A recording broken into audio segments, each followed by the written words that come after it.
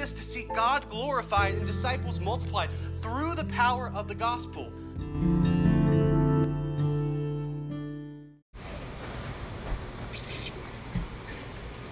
When Jesus knew that his hour had come to depart out of this world to the Father, having loved his own who were in the world, he loved them to the end. I don't know if you've ever been a part of a will reading, but if you have, you know it can be an intense affair. If you've never participated, just imagine friends and family dressed in black, all awkwardly sitting in a lawyer's office as he prepares to read the will. The atmosphere is filled with tension and anxiety. And as the will is read, some people are ecstatic, some disappointed, some angry. But by the end of the evening, everyone knows where they stood with their lost loved one. Each person now knows how much or how little the deceased thought of them. And in John 14, we're going to read about a very similar scene. Loved ones are gathered for the reading of the will, but here Jesus isn't dead yet. And no one yet understands the gravity of the situation. And in Jesus' will reading, he tells his disciples that he's leaving them an inheritance greater than any inheritance anyone ever has or ever will receive. Jesus never had much money when he was on earth. He didn't have a home. We're not told that he had much land or cattle. But he didn't leave his disciples behind as orphans. He left them not with a thing, but with a person, the Holy Ghost himself. As Baptists, when we hear people talking about the Holy Spirit too much, we get nervous. Growing up, I heard people say that if you take the Holy Spirit too seriously, you'll have people swinging from the rafters. But I just don't think that's true.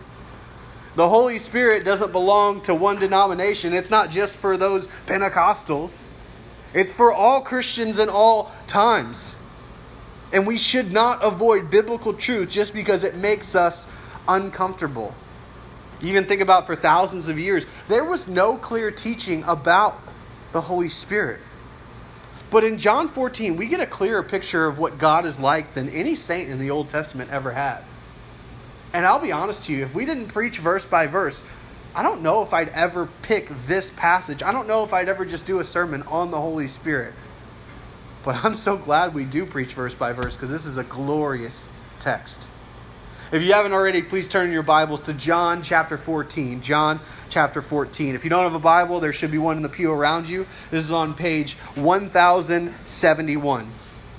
We're going to be picking up in verse 12. And as we study, my prayer this morning is that you'd be able to see the Spirit for all He's worth. Not simply as some force or power, but as the divine third person of the Holy Trinity. The one who is worthy of our worship. Because in John 14, we're going to find 5 ways the Spirit helps us. 5 ways the Spirit helps us. And that's why He's called the Helper famously in this passage. First, in verses 12 through 14, the Spirit empowers us to do Jesus' works. Second, in verses 15 through 17, the Spirit enables us to keep Jesus' commands. Third, in verses 18 through 24, the Spirit shows us triune love. Fourth, in verses 25 through 26, the Spirit teaches us spiritual truth. And finally, in verses 27 through 31, the Spirit brings us peace. The Spirit empowers us to do Jesus' works. He enables us to keep Jesus' commandments. He shows us triune love, teaches us spiritual truth, and brings us peace. And my hope this morning is that you walk out of here loving Him more than when you first walked in and sat down. So let's pray and then we'll dive in. Dear Heavenly Father, this book was written by your Spirit. And we have no hope of understanding it without Him. So we beg you, give us eyes to see and ears to hear this morning that we may understand your mind. And by the power of your Spirit, may the sermon that is heard be far better than the one that is preached. It's in Jesus' name we pray. Amen. The first way the Spirit helps us is by empowering us to do Jesus' works. So look with me to John chapter 14, verse 12.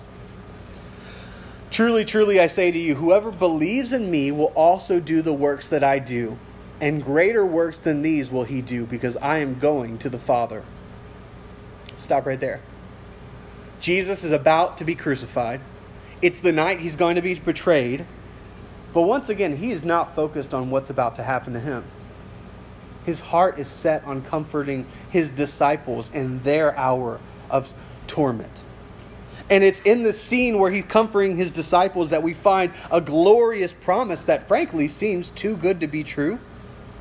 He tells us that not only his disciples, but whoever believes in him will do the works that he has done.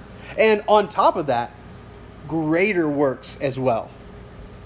Now, on the one hand, that sounds awesome in the most literal sense of the word awesome. But on the other hand, I don't know about you, but I've been a Christian for 15 years and I have never walked on water. I have never changed water to wine or raised anyone from the dead. So what on earth is Jesus talking about here?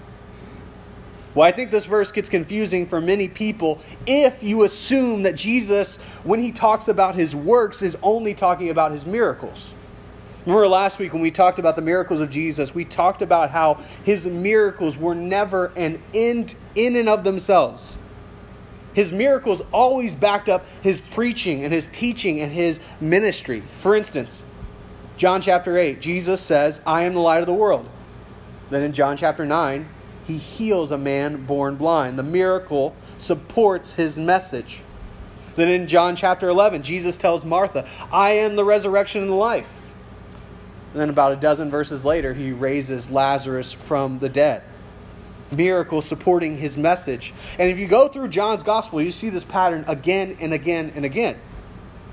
You see, Jesus' miracles were not the focus of his ministry. That's what I think most people, when they think about Jesus, that's what they focus on. But these were only signs meant to point to some greater truth. So when Jesus is talking about his works, I think he's talking about everything. Everything he came to do. From his teaching to his acts of kindness. And yes, of course, his miracles. And that's exactly what we see when we read about the early church in the book of Acts. After Jesus goes to heaven and ascends to heaven, the Holy Spirit comes. And the apostles do absolutely incredible things. They can preach in languages they've never studied. The sick are healed. The dead are raised. But they also preach with the same kind of power and passion and clarity and authority that Jesus had. So much so that in Acts 4:13, it says that the religious rulers saw the boldness of Peter and John and perceived that they were uneducated, common men, and they were astonished. And they recognized that they had been with Jesus. And not only that, but after that, 3,000 people are saved and filled with the Spirit. And they now have the power to love one another supernaturally as Jesus has loved them. It says in the book of Acts that there was not a needy person among them, but that people sold land and property and possessions. And they laid it at the feet of the apostles, and the apostles gave it out. Everything in common. We oftentimes look at that verse and we think of it as some kind of government-commanded socialism. This has nothing to do with the government. This is supernatural acts of love and charity. Something totally unworldly.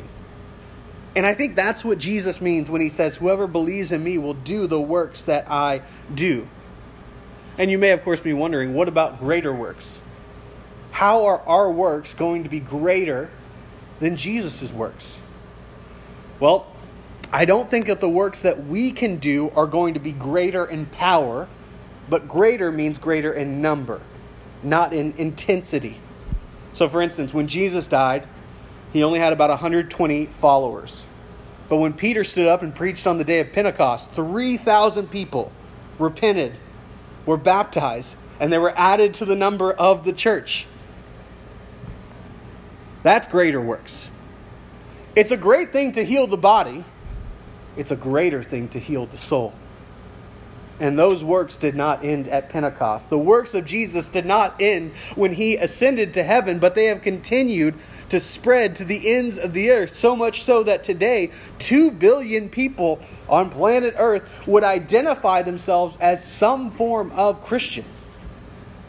Now, I'll be honest with you. I have no confidence that every one of those 2 billion people who identify as Christian are actual born-again believers. To be sure, the church today is hardly a picture of health. There's a lot of work to be done. But Christians can be found nearly everywhere on earth. And while that being said, there's still billions who have never even heard the name of Jesus. And yet, Jesus is still at work. So I think here's the point of what Jesus is saying in verse 12. I'm leaving, but that does not mean that the work I started is ending with my departure. And that's why he continues in verse 13, and he says this, whatever you ask in my name, this I will do, and the Father may be glorified in the Son. Verse 14, if you ask me anything in my name, I will do it. He's saying, I'm leaving you, but you'll still be able to ask me for things. He's going away, but he's not deserting his disciples. Now, even though Jesus is leaving, his disciples will still be able to speak to him and to ask him for things. How on earth are they going to do that? Well, it seems clear to me that Jesus is telling his disciples that they should be praying to him. Look, I don't care who steps in this pulpit. Whoever comes up in this pulpit and they say, start praying to me, stop the service. I don't care what's going on. I don't care what they're saying before that. That is unacceptable language from anyone who is not divine, okay? Only God can hear prayers and answers prayers. So what is Jesus saying here in verse 13? That he is one with the Father, and therefore he can hear and answer our prayers. He tells us, whatever you ask, I'll do. But he gives one condition. Whatever you ask, it has to glorify the Father. I'll be straight with you. If you ask God right now, if you ask Jesus, help me cheat on my wife, he will not do it. Because that does not glorify the Father. But if you pray to Jesus in his name with the goal of glorifying God the Father, then Jesus will do it. Because he loves to glorify the Father. Now let me ask you, when you pray, are all of your prayers about what you want?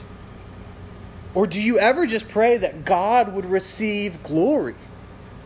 Do you ever pray and say, Lord, may your kingdom come, not my kingdom. Lord, thy will be done, not my will. If you believe in Jesus and you pray those kinds of prayers, then by the power of the Spirit, you will do the works of Jesus.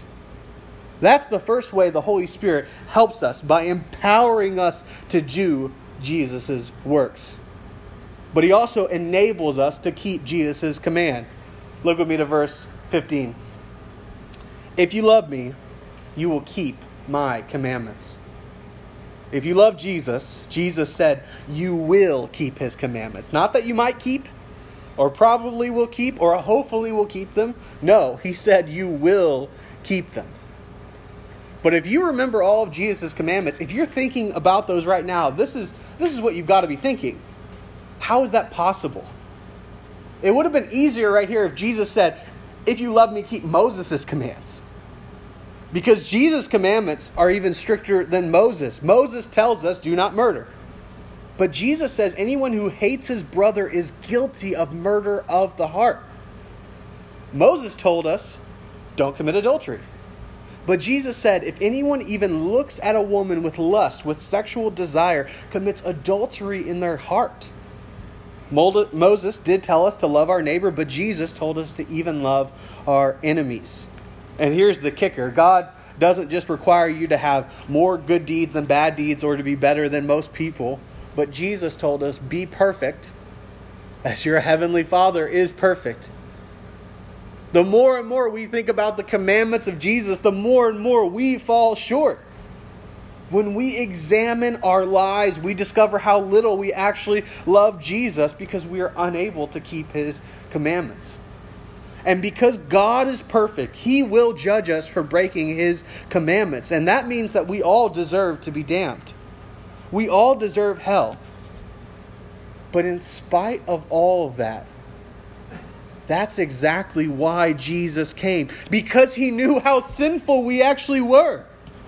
He was the only one who was perfect as the Father was perfect. He is the only one who is truly innocent in all of human history.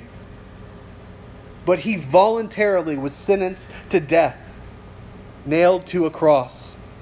He sacrificed his own life so that we could be forgiven, so that God could pour out his divine judgment on the Son, and so that unworthy sinners like you and I could be spared. And if we only would repent of our sin and trust alone in Jesus, we would be saved. That is the gospel. That is the good news of what Jesus has done for sinners. And if you have not believed in that today, do so. Trust him. But to everyone else, if you have already believed, if you are a Christian, you now have a totally new motivation for keeping Christ's commands. As believers, we don't obey Jesus because we have to. We do it because we want to. We obey him because our hearts have been changed. And now we love him and we desire to obey him. And what Jesus is telling us in verse 15 is that the way a person lives their life will reveal what they love the most. If you live your life for money, then money is what you love for most. If you live your life for your family is what you love the most. Your actions reveal the true nature of your heart. It reveals what you love the most. And now Jesus is telling us about this. And in verse 15, he tells us the way a person lives their life will reveal what they love the most. Now, I'll be honest with you. I do not think this side of heaven, any of you will be able to obey Jesus' commands perfectly. You'll never get to be perfect as the Father is perfect this side of eternity. One day you will be. But for now, Jesus is telling us that a genuine love for him will show itself as a person strives to keep his commands. And don't get the order mixed up. Jesus did not say, keep my commandments and then you will have love for me. No. Love comes first. Love is what produces the obedience that Christ commands. And that love is not something that comes from within ourselves. When someone becomes a Christian, it's not a simple decision. It is a total transformation. That's why all the way back in John 3, Jesus told Nicodemus, unless one is born again, he cannot see the kingdom of God. If you don't love Jesus, if you aren't keeping his commands, the answer is not to force yourself to love him by trying to keep his commands. That's just putting lipstick on a pig. It doesn't look pretty. You need to be totally remade into a new creature. You need help. You need a helper. And that's why if you look with me to verse 16, Jesus says, and I will ask the Father, and he will give you another helper to be with you forever. Even the Spirit of truth, whom the world cannot receive because it neither sees him nor knows him. You know him, for he dwells with you and will be in you. When the Spirit comes into our lives, he causes us to be born again. He changes our affections and he changes our desires and he gives us a love for Jesus. And then he enables us to keep his commands. Notice that Jesus in verse 17, he said that the world is unable to receive the Holy Spirit. He said the world doesn't see him, the world doesn't know him. Now when Jesus says the world can't receive the Holy Spirit, I don't think that he's saying the world will never receive the Spirit. But rather that receiving the Spirit is something that man is totally unable to do. It's something God must do. That's why when Nicodemus asked how a man can be born again, what did Jesus say? He didn't say, in order to be born again, you have to keep my commandments. Jesus didn't say, you have to be baptized and then you'll be born again. He didn't even say, believe and be born again. What did he say? He said, do not marvel that I said to you, you must be born again. The wind blows where it wishes, and you hear its sound, but you do not know where it comes from or where it goes. So it is with everyone who is born of the Spirit. The Holy Spirit is not a force you can feel or a power you can possess. That's why you'll notice in this passage, Jesus uses personal pronouns for the Spirit. Jesus calls the Spirit He because the Spirit is not an it. It is a He, a person. The Spirit of truth is a person just like the Father and just like the Son. He is the eternal third person of the Trinity. In the beginning, the Spirit hovered over the waters at creation, and He created all things with the Father and with the Son. The Spirit is the almighty, all-powerful, sovereign God of the galaxy. And listen, no one can control the Spirit. That's why Jesus compared the Spirit to the wind, because no one can tame the wind. That's why the world cannot receive the Spirit. That's why the world doesn't know or see the Spirit, because we were born wrong the first time and we have to be born again. When did you decide to be born the first time? You didn't. It was a passive experience. And that's why this language is used as something that happens to you, is that the Spirit comes in and causes us to be born again.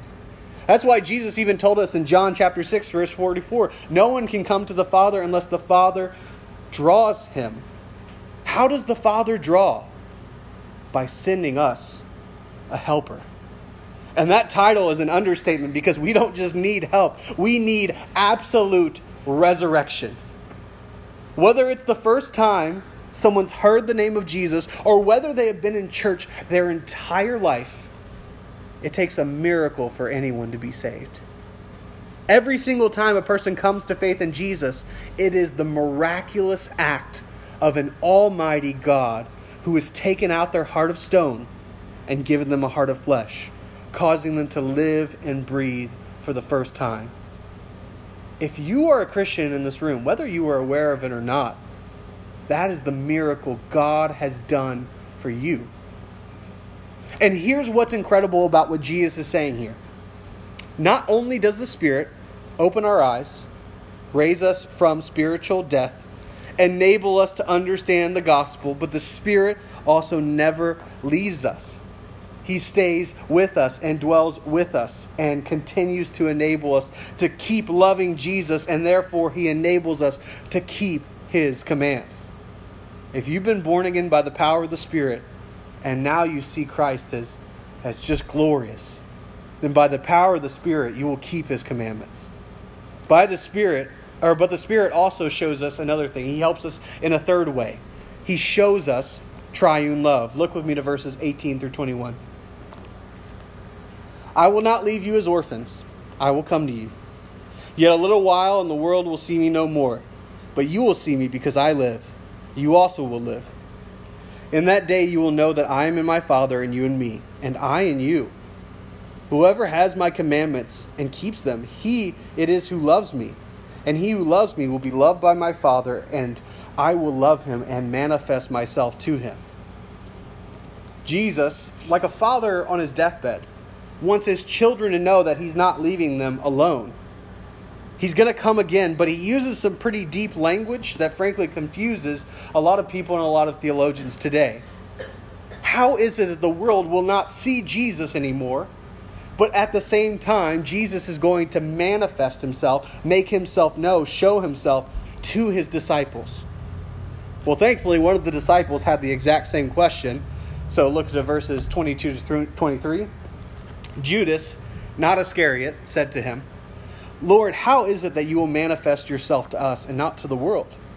Jesus answered him, if anyone loves me, he will keep my word, and my Father will love him and will come to him and make our home with him. First off, I just got to say, I feel so bad for Judas, not Iscariot. Judas was an incredibly common name back then, and just because he happened to share his name with another Judas, for the rest of his life, he gets introduced as Judas, not Iscariot. And it gets so bad that church history actually tells us that Judas, the son of James, becomes known as Thaddeus later. He changes his whole name because of what Judas did. But here he's still known as Judas, not Iscariot. And he has a wonderful question. How will we see you, but the world won't? And Jesus tells us that He and the Father will make their home within the one who loves Him. And that tells me that Jesus is not talking about the end times here. He's still talking about the coming of the Holy Spirit. Now, to be clear, The Holy Spirit was active all throughout the Old Testament and the hearts and the lives of all the Old Testament saints. And I think there's a strong case that the Holy Spirit has already been working in the hearts and the lives of Jesus' disciples here. But we haven't yet seen them filled with the Spirit. That's not going to happen until Pentecost. But when it does, Jesus will show himself to these disciples by his Spirit. That's how Jesus can say in Matthew 28, I will be with you till the end of the age. How is Jesus with us right now? Because as the church is gathered, Christians filled with the Spirit, Jesus is present with us right now. And it's by the Spirit that we get to experience the love of the Trinity. We obviously don't become one with the Father. We don't join them in their deity. We don't become gods. But because the Holy Spirit is within the believer, we're able to keep Christ's commandments and to experience the Father's love. I think Jesus is talking about the same thing Paul wrote about in Romans 8 when he said, you have received the Spirit of adoption as sons, by whom we cry, Abba, Father. The Spirit himself bears witness with our spirit that we are children of God. It's by the Spirit that we get to experience the love of the Father, the same love that Jesus has experienced for all of eternity. And if we have not experienced that love, Jesus gives us a dire warning in verse 24. He says, whoever does not love me does not keep my words, and the word that you hear is not mine, but the Father who sent me. I'll stop right there. There is this absolutely dangerous idea that you can believe in Jesus as your Savior and not submit to him as your Lord. And that's just not true. If you love Jesus, the way you live your life will reflect that love. If someone asked Jesus to come into their heart when they were 5, but since then they have never gone to church, never read their Bible, never spent time with Christians, never pray, what conclusion must we come to about that person's profession of faith? If they really love Jesus, it's simple. They would keep his commandments. And I've met too many people in the Adirondacks who would put their hand on the Bible and swear that they love Jesus, but with the way they live their lives, they totally contradict that claim. There's true Christians and false Christians. There have been since the beginning of the church, and there will be till Jesus returns. But Jesus did not leave us in the dark on how to tell the difference between the two. If you don't love Jesus, you won't keep his words. But if the Spirit has shown you the triune love of the gospel, and now you love Jesus, you'll be happy to keep his commandments. So the Spirit empowers us. He enables us. He shows us triune love. But he also teaches us spiritual truth. Look at me to verses 25 to 26. These things I have spoken to you while I am still with you. But the Helper, the Holy Spirit, whom the Father will send in my name, he will teach you all things and bring to your remembrance all that I have said to you. This book that we're studying right now, the Bible, is no ordinary book. It's not just some great collection of beautiful stories or poems. It's the very words of God.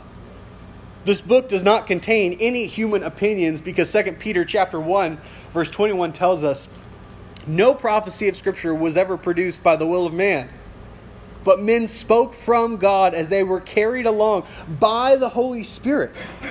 And Jesus left and he sent the Spirit to remind his apostles of everything that he had said so that they could carefully and accurately write it all down. And that's how God wrote a book.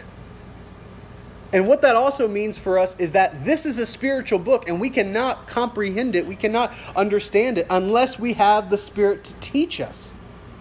So 1 Corinthians 2:14 says that the natural man cannot understand the things of the Spirit.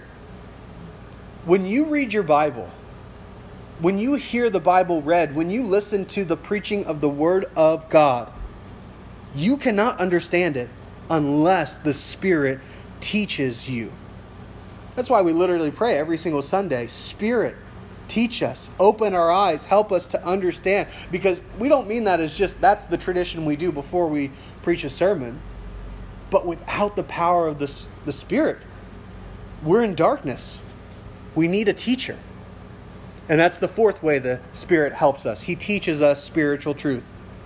But the final way the Spirit helps us is by bringing us peace. Look with me to verses 27 through 31.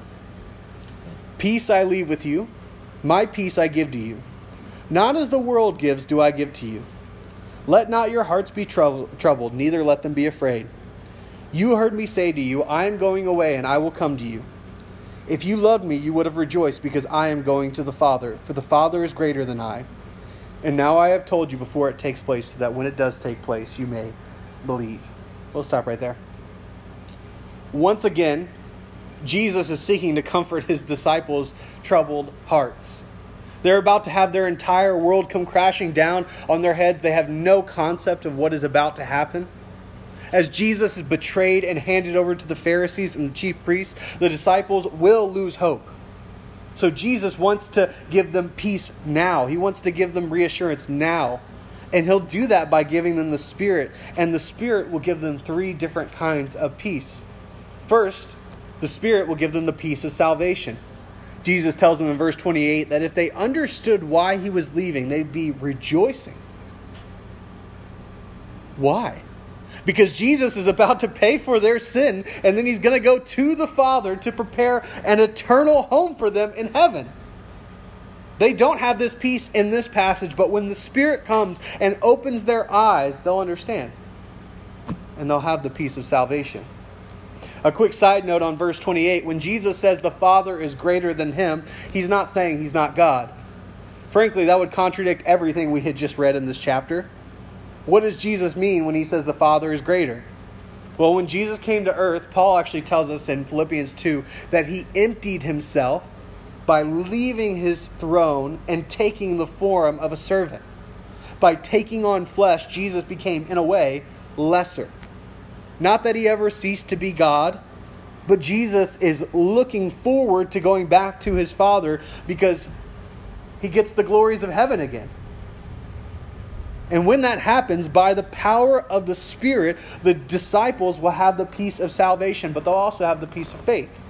In verse 29, Jesus tells them that he's telling them these things so that when it happens, their faith will grow. And later, when the Spirit reminds them of everything that Jesus has said, they will get that peace of faith. And finally, the Spirit will give the disciples the peace of victory. Look to verses 30 to 31. I will no longer talk much with you, for the ruler of the world is coming. He has no claim on me, but I do as the Father has commanded me, so that the world may know that I love the Father. Rise, let us go from here. It's interesting that this chapter ends with that phrase, rise, let us go from here, because if you look ahead to chapter 15, there is no change of scenery. It doesn't appear like they rise at all. It doesn't appear like they leave. The conversation actually continues, and they don't leave the upper room until chapter 18. So what on earth is going on here? Well, this phrase, rise, let us go from here, is used outside of the New Testament. But it's always used for calling troops to go to battle. It's the language of calling soldiers to march against an enemy. And Jesus is telling us the ruler of this world, Satan, is coming. And he's going to be working through Judas and the chief priests and the Romans. And Jesus is about to march right into the hands of the enemy. But Jesus is quick to tell him that his disciples that Satan has no power over him. If Jesus had sinned a single time before going to the cross, Satan would have claim on Jesus. But because Jesus perfectly obeyed his Father, he has defeated him. And so he tells his disciples, rise, let us march on the enemy and go and crush the head of the serpent. And that should give you great peace because our God is always victorious.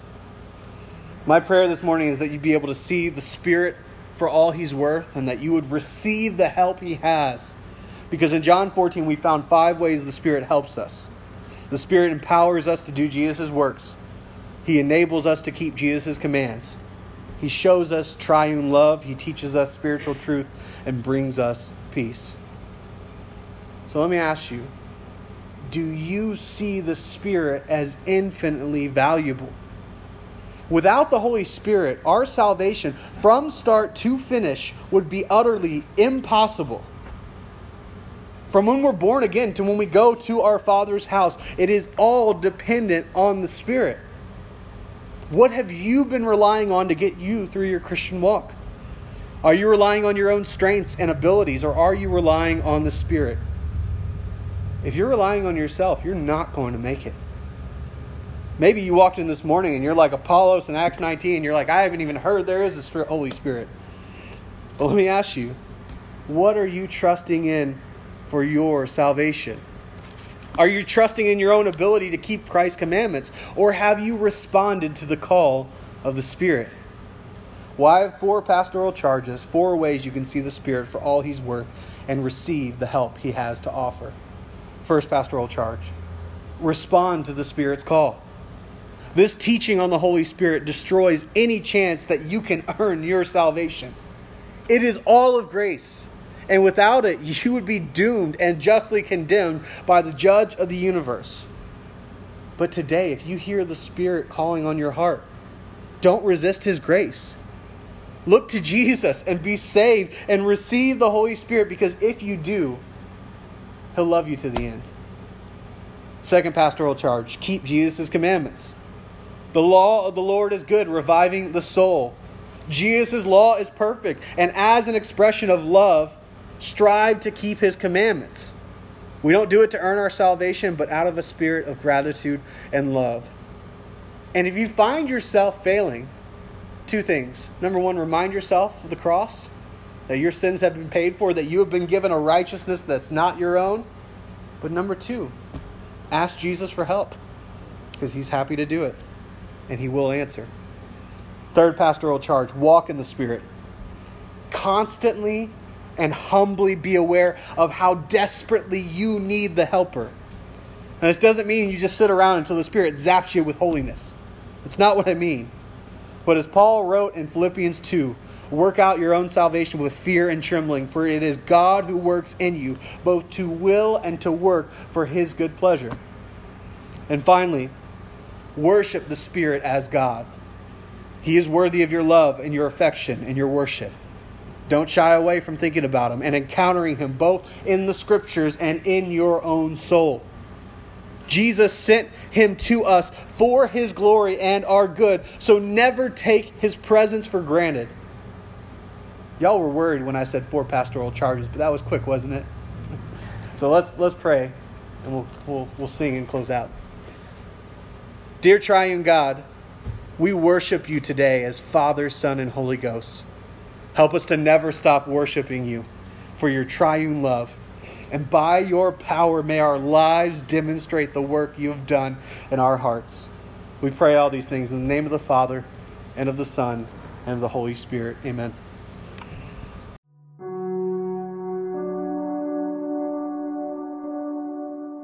Hi, Taylor Callan, pastor of Horicon Baptist Church. Thank you so much for listening to this sermon. I pray that you are more encouraged and love Jesus and the gospel more after hearing the sermon than when you first sat down to listen to it.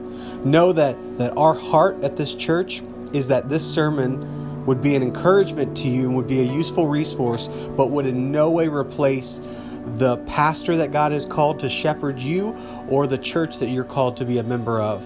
With that being said, if you want more information about our church or want to hear more sermons, go to horiconbaptist.com.